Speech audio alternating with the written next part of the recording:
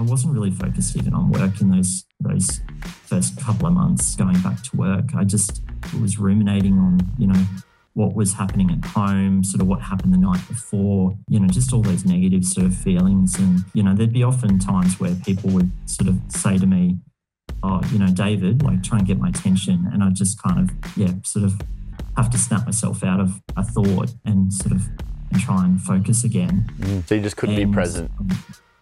I couldn't be present. That's Dave Edwards. He's a father of two who's really struggled with postnatal depression. Dave was rattled from the moment his now 8-year-old son was born. He soon developed anxiety and depression as the pressure and reality of being a father hit home. Putting on a brave face for his partner, Dave was ashamed to share how he was really feeling. He's not alone. Around 5% of new dads develop postnatal depression in their child's first year of life. You don't hear much on the topic, and that's why we're talking about it. Welcome to Young Blood, an award-winning podcast on a mission to make the mental health of young men a top priority. My name's Callum McPherson, I'm a journalist, and this is our platform to open up and share stories of what we've been through because we're not alone. Let's do it. Before we kick this off, I just want to say thanks so much to everyone who's taken 15 to 90 seconds out of their day to rate and review the show on Apple Podcasts. It boosts us up the ranks massively and makes a huge difference to how many people we can reach with these potentially life-saving stories. So thank you.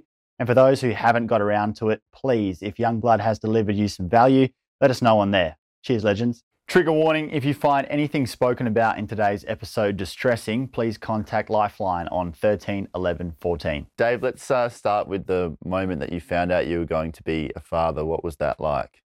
Oh, certainly the moment that I knew I was going to be a father.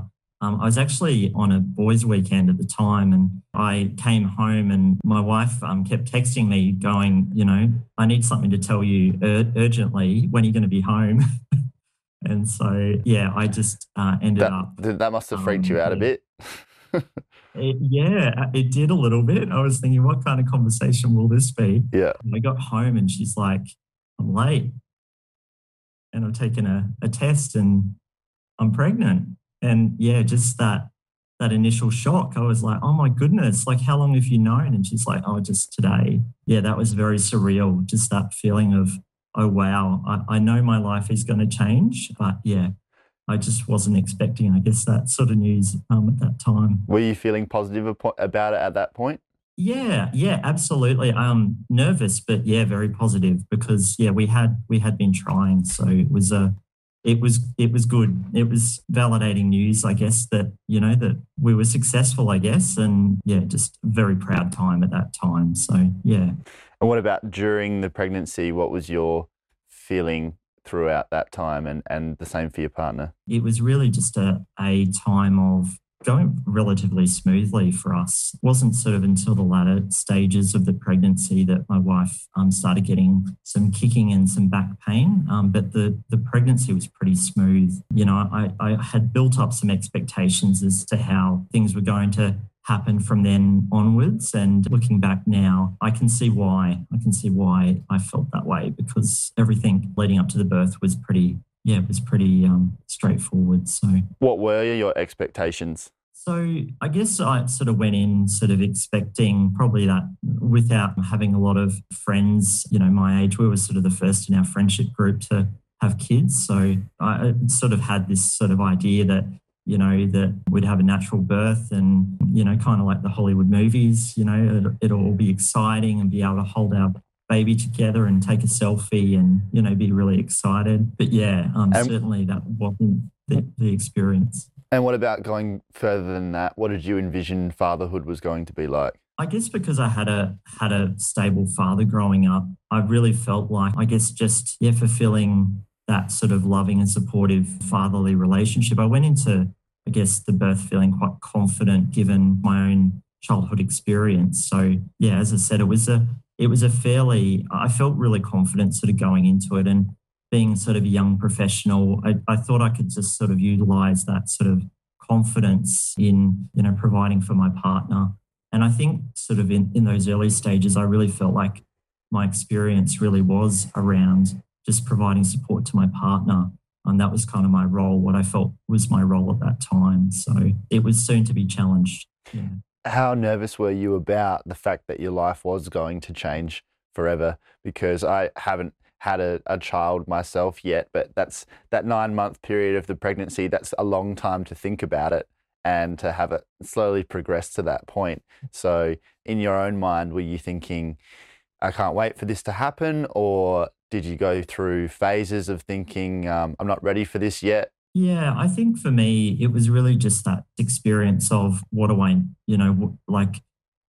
what do I need to know? So, planning, I think it was just planning for my wife's water broke, what that planned trip would be like. And I did attend antenatal classes, but yeah, it was really focused on, my experience at that time was it was really focused on providing support to mums prior to the birth. Probably during those classes, I guess the message I received, I don't know about the other guys in the class, but the message I received at the time was, you just got to be there to support your partner. So I think sort of leading up to it, because obviously I didn't have a frame of reference, didn't have any other sort of friends to kind of talk to about, I guess, that transition. I just sort of expected that I just get it. Like you'd sort of have that moment, at the birth, and things would just naturally make sense following that time. So I think I was probably going into it in hindsight a little bit naive, but that was just my experience.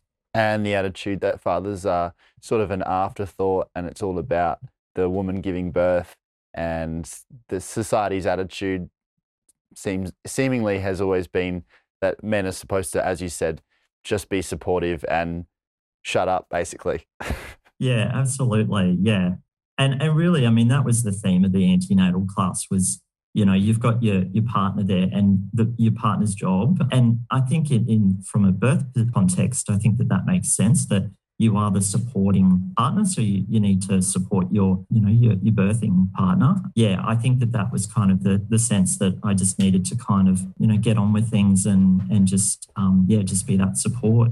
But it's sort of like the man's supposed to be that real rock, and nothing's meant to faze you. And stereotypically, sometimes your partner's having a really hard time and you're just almost emotionless in your capacity to be able to let that be water washing over a rock and take that all on. And that's actually quite a lot of pressure for men to be under, but don't you dare say that, because you're not the one giving birth.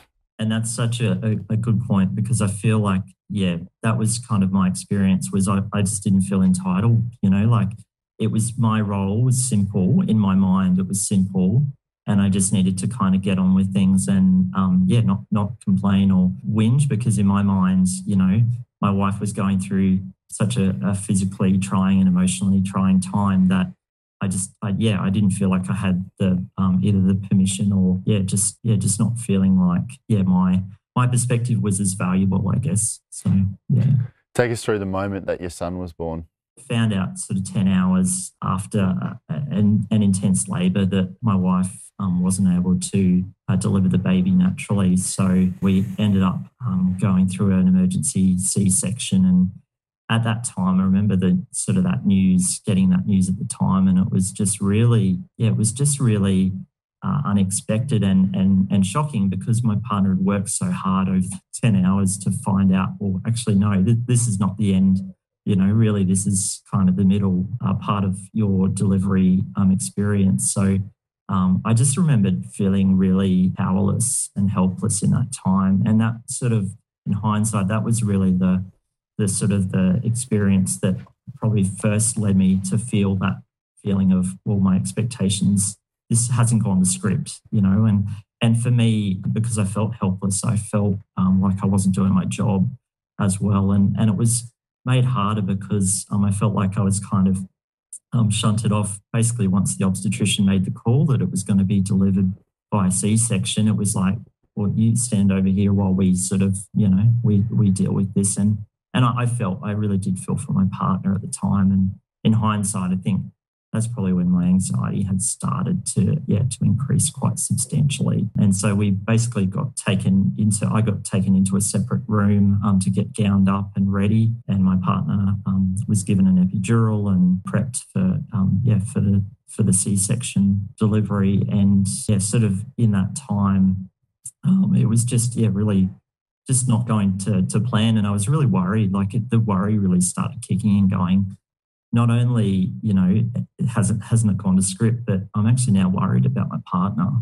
So yeah, that sort of worry started to kick in. And basically the birth was my partner, having a reaction to the epidural, and was really just quite a surreal experience because not only was she sort of not able to really enjoy that first moment that Bub was delivered, but it also resulted in a screaming baby being brought into my hands. So I felt so conflicted. I felt happy, but really worried and stressed at the same time. It was such a weird feeling.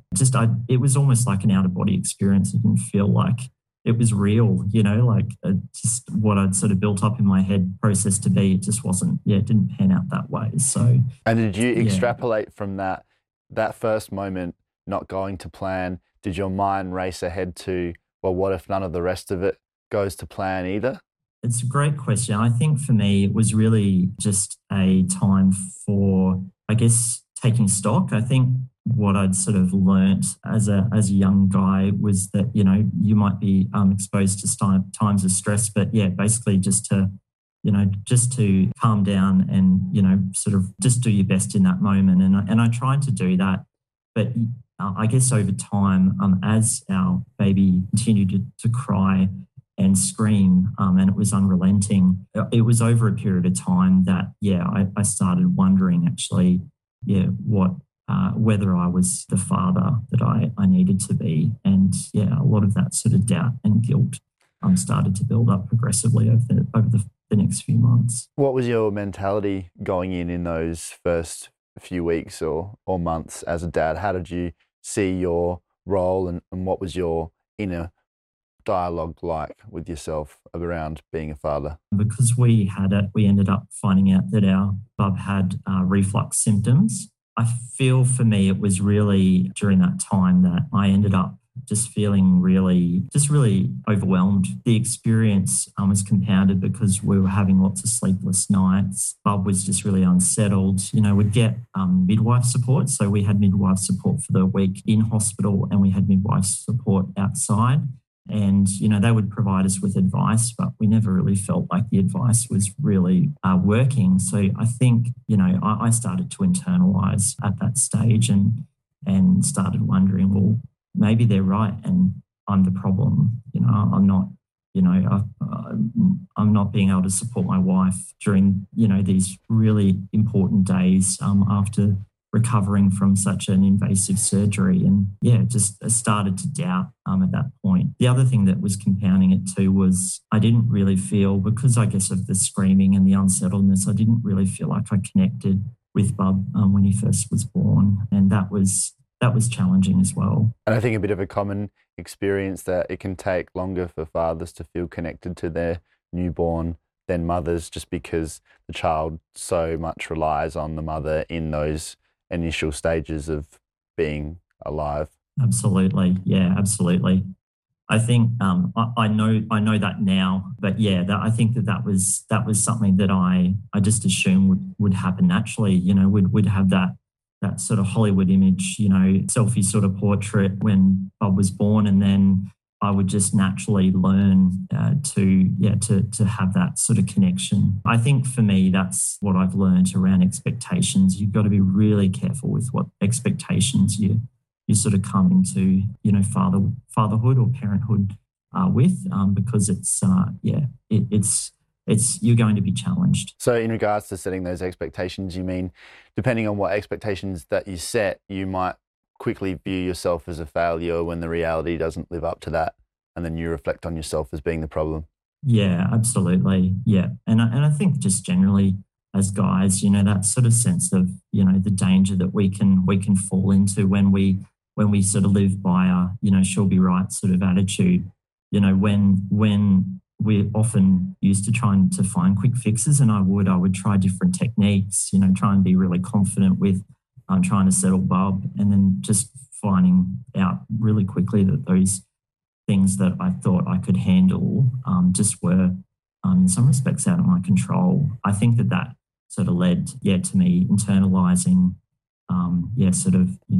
that self-guilt. And I think that's that's the danger, is that, yeah, we can internalize and it becomes often much, much bigger in our heads, in a short space of time, and can become quite dangerous as well. How was your partner feeling about it all from the beginning and after she recovered from the C-section? Oh, I think she was just as challenged as I was. Yeah, obviously it was something that, in truth, I don't think that I spoke a lot to my partner about even her experience or how she was feeling. I think I was just getting frustrated because I felt like I wasn't living up to the expectations of myself, and yeah, just wasn't perceiving that because of the issues we're having with Bub, that it was my fault. So I was quite selfish in sort of my thinking as well. Yeah, I think in saying that, I think that that's one of the lessons that I learned was, if you're not looking after yourself, how can you expect to look after others that are reliant on you? Were you avoiding that communication with your wife in talking about how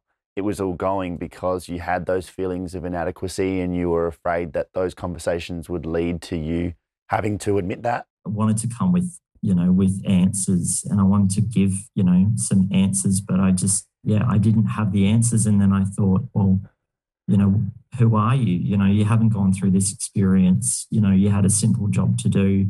Just those really negative sort of thoughts around, well, I guess that demon on my shoulder just sort of saying to me, you're not good enough, and yeah, you're just struggling. So don't sort of place your issues, on your partner, because she's already going through enough. She doesn't need to hear. Yeah. So rather than talk through it with them and have that be something that would help both of you, you saw it as you just be burdening her further, and it would be part of you failing as a man and a father to do that. And so you should just internalize it. And I suppose feel ashamed that you were even thinking those things or feeling those feelings at all in the first place. Absolutely. And meanwhile, your partner, how did she express the way that she was feeling? Like, could you tell that it wasn't living up to what her expectations were? Or did she seem like she was fairly happy? I think she was desperately trying to find answers. I think, and one of the things I love about her is she's extremely practical. So she never sort of gives up on trying to find practical solutions to things. She was obviously struggling, but what I sort of, in hindsight, have considered is that she's probably struggling in different ways. And had I guess, been vulnerable at that time and sort of opened up to her, she might have disclosed how she was feeling too. I think that there was a little bit of a disconnect, just because we're sort of surviving in that survival mode of just trying to coordinate sleep for both of us, just basically trying to survive without a lot of sleep. So yeah. What did it do? We're getting about 2 to 3. I'm sorry. No, you're right. We're getting about 2 to 3. Yeah, 2 to 3 hours sleep a night in those first few months. Okay, yeah, that's not going to cut it. What did that do to impact your relationship, that lack of communication and the pressure that you were both feeling? How did that impact your relationship with each other?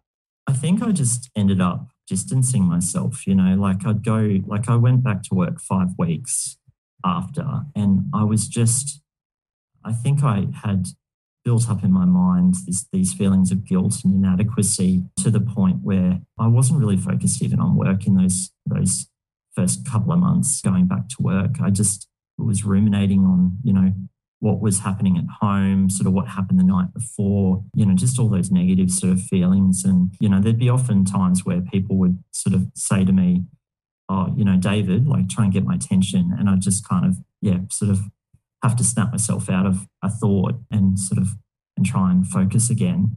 So you just couldn't be present.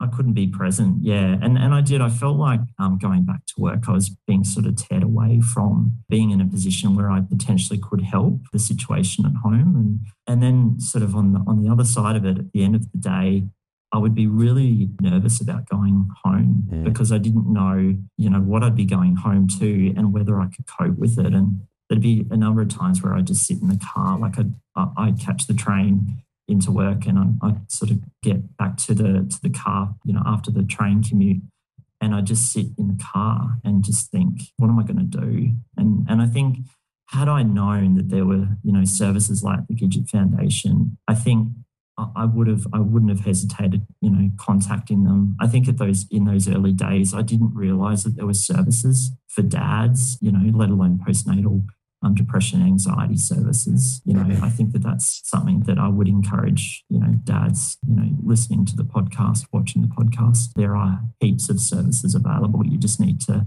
be brave and seek the help. Because that's a big contributing factor with this. You really do feel like you're the only one going through that, and that if you were to bring it up to anyone else, they would say that you're the problem, as you had already internalized and figured out in your own mind.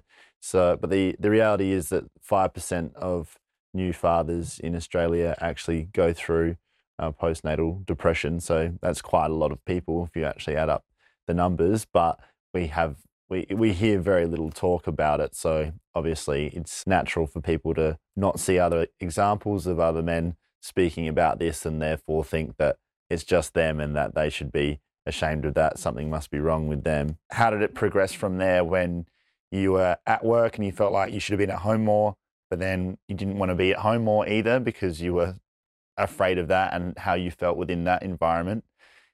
Once you're carrying those feelings around and those thoughts in your mind, it's going to show in your actions and your behavior and the environment that's created. So how did that progress?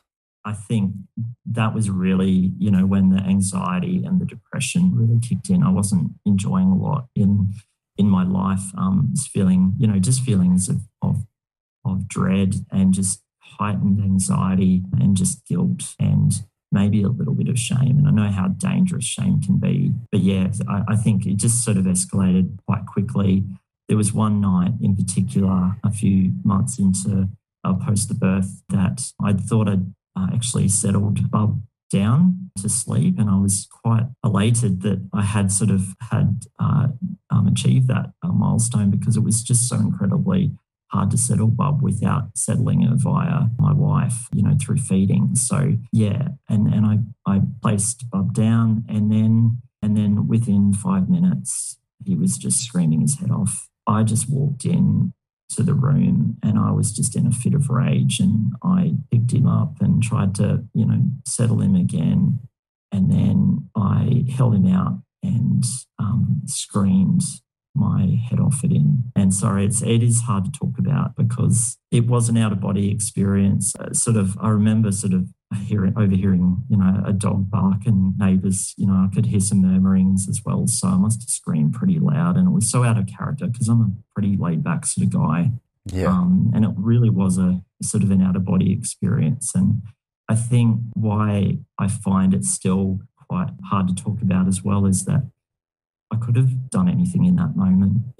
I think there's so many different scenarios that could have played out, and I'm just so grateful that I've still got my family together. I didn't take any actions that would result in that relationship ending. So for me, that was the turning point. My partner basically rushed into the room, took the baby from me, and yeah, I just basically went into the lounge room and just sat, with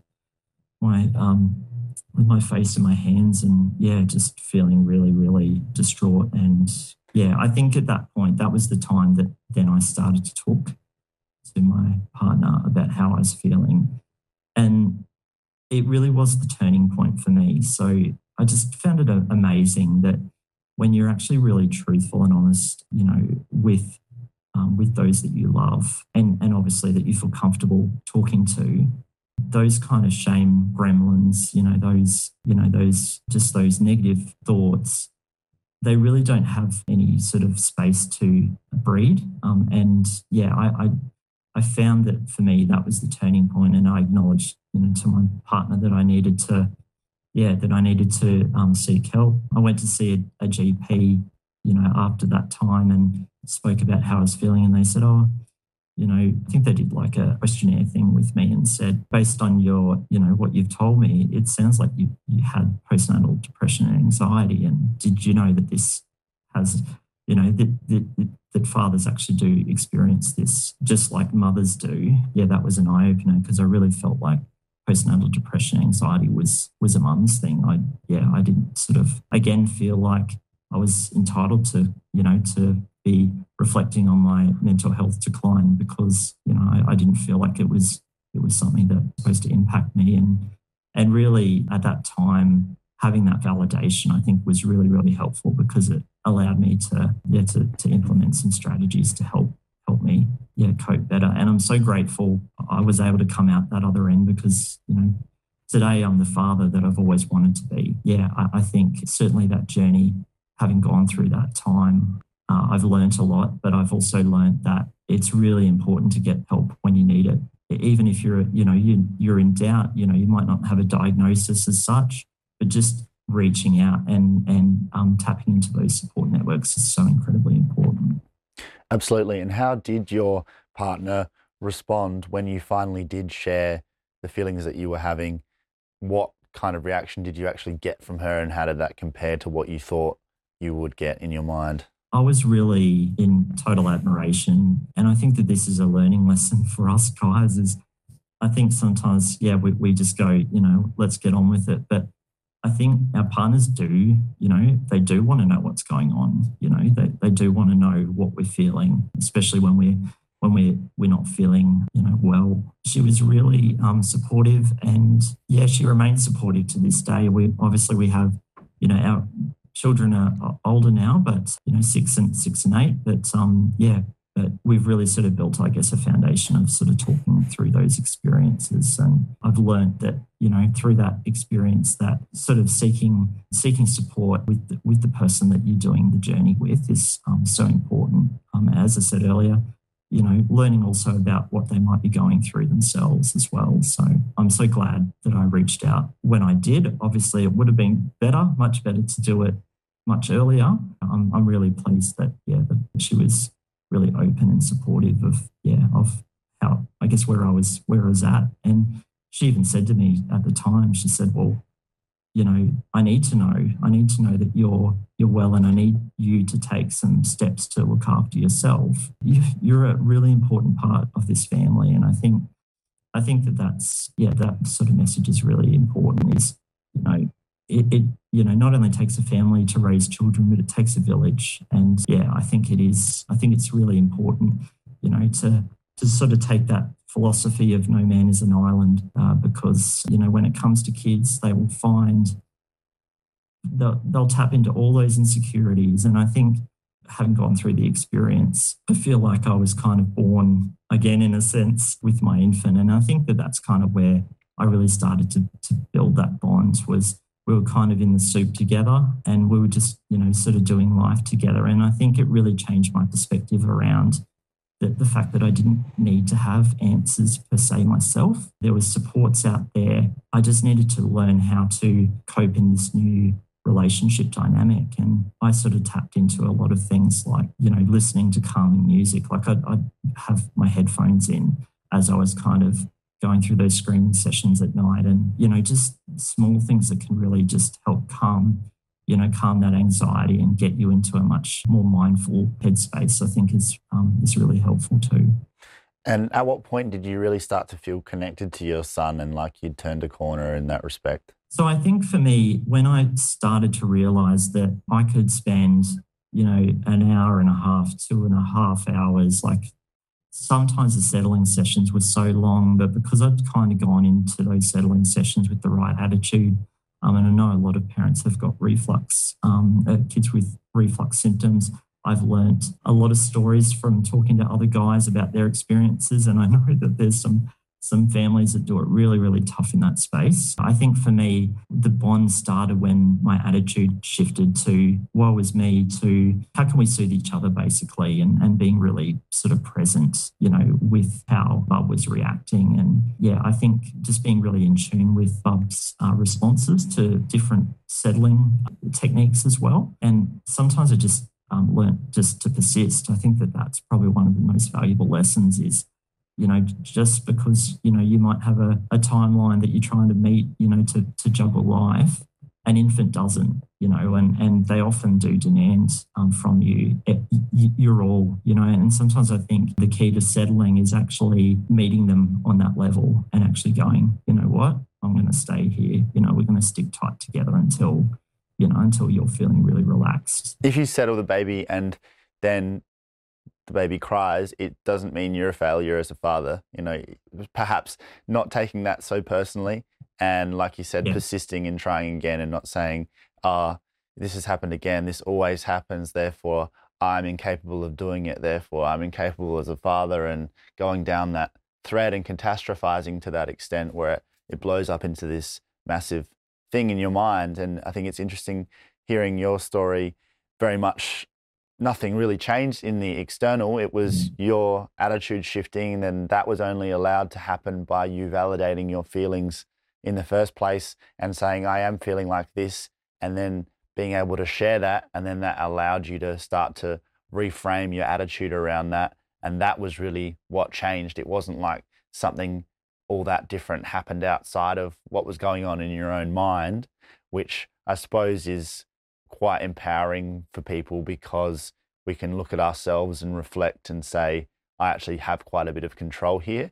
But it's not easy to just switch that on. Like, someone couldn't have said to you, you just change your headset, or you're just not looking at it the right way, which would have been kind of true, but you have to get to that point yourself and go through experiencing those feelings and then be able to open up and go on that journey on your own. But I think other fathers hearing your story, they can reflect on what you've said and those thoughts and look at themselves and say, how much am I thinking these same things, and how might I be able to react and act differently? And then that would at least help to start that process. I'm also interested, there was a point in which you decided to have a second child, obviously. So were you guys feeling very different by that point, 2 years later, that you wanted to then have another child? We were apprehensive, but also confident. I think that first journey really sort of taught us a lot about vulnerability and sort of embracing the cards that you dealt with, not trying to, have a fixed mindset, trying to reduce your expectations and sort of go with the flow.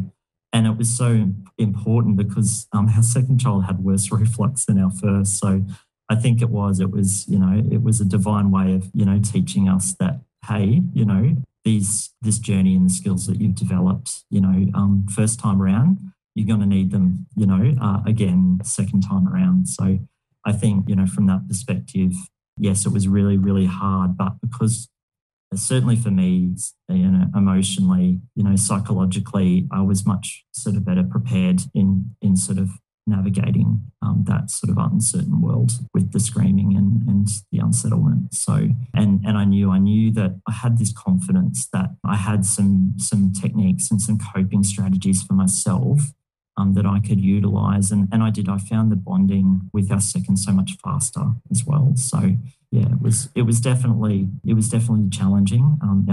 Our infant journey with our children was challenging. But yeah, I'm really pleased, as I said before, of the journey that I've gone through personally, because I feel like I'm a stronger man. I'm the father that I've always wanted to be as well. So you went from being someone who felt the way you felt having one child to then having two children in the house, but felt a whole lot better about the whole situation, which I imagine you couldn't have thought possible earlier. Like when you only had one child, the thought of having two would have been enough to break you. But actually, after that time passed and things changed and your attitude changed, that became very different. So if you currently have one child and you're experiencing postnatal depression, or you're struggling and you think, imagine having two, or this isn't ever going to get better, that's not the case. Absolutely. I think that's such a key message, and a great point, Callum, is that I think that there is that sense, that it can be really overwhelming, and you can question, whether you've got the coping strategies. But I find as human beings, like we're such a resilient, we're such a resilient being, really. And I think we can deal with stuff. Often we need to recognise that we do need supports. There's no shame in asking for help, because, it's, as I said before, often takes a village to raise children. And I'm so grateful because, I've got, friends and family that we can call on as well. Even if I didn't, like the services that Gidget Foundation provide, the telehealth services that Panda provide, like they're just such incredible, extra support for when you're just feeling overwhelmed and need some guidance. And often there's some really good help out there. Like I started a reflux dads group, not too long after the birth of our second, because I was interested. I was interested to see whether there are other dads that had experienced the same things. And what I sort of learned in those peer groups, and I know Gidget provide a Gidget virtual village for dads as well through Facebook. So no sort of face-to-face meetings, but what I found with that experience was you're not alone. And I think that that's one of the biggest things that I've learned is while I was thinking, for that time after the birth of our first, that I was alone and, no one else, would fail this badly, I've learned, that it is quite common. And as you said, the statistics, show that it's quite common. So, I think that, certainly from my experience, is that, the key message is that you're not alone. And I guess from that experience, you have the opportunity, I guess, to seek support. Everyone's situation will be different, but I think certainly from my experience, there's a lot of common themes, sharing your stories. And as I said, the power of sharing your story is really helpful. It's quite therapeutic as well. So,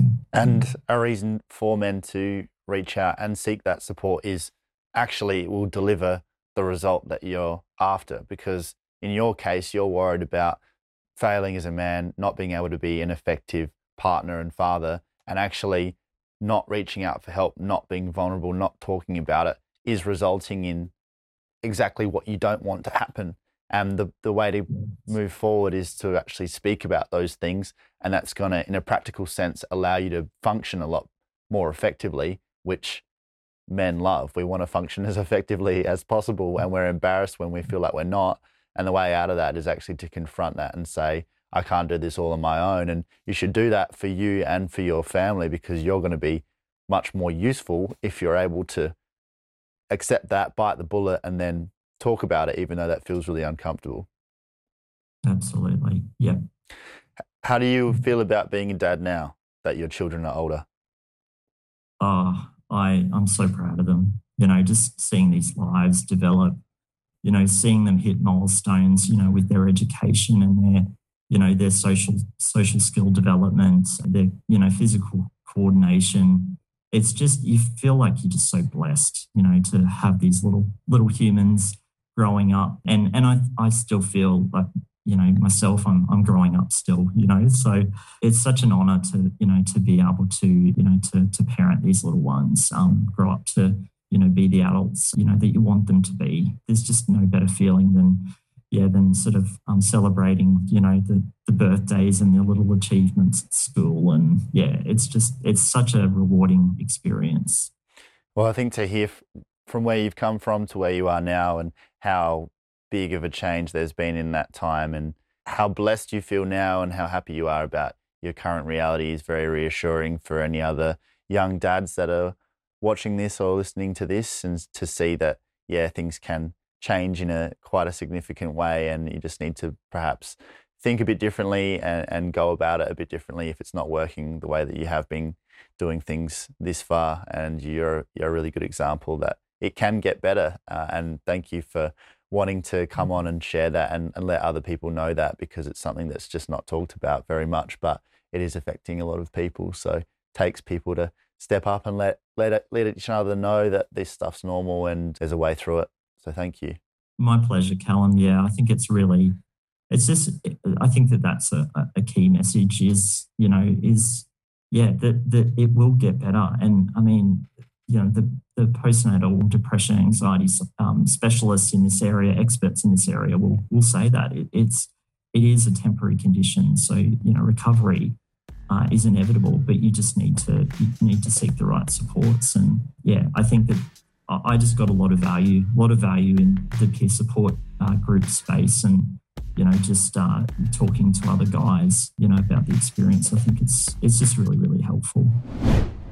That's it for this episode. If you're getting some value out of the show, please help us out with a quick rate and review on Apple Podcasts. Everything we do is recorded in video, so follow Youngblood Men's Mental Health on Instagram and Facebook and Youngblood Mental Health on TikTok. Subscribe to our YouTube channel and please leave us a comment or send us a message if these stories resonate. We'd love to hear from you. You can sign up to our e-news through our website, youngbloodmedia.com.au.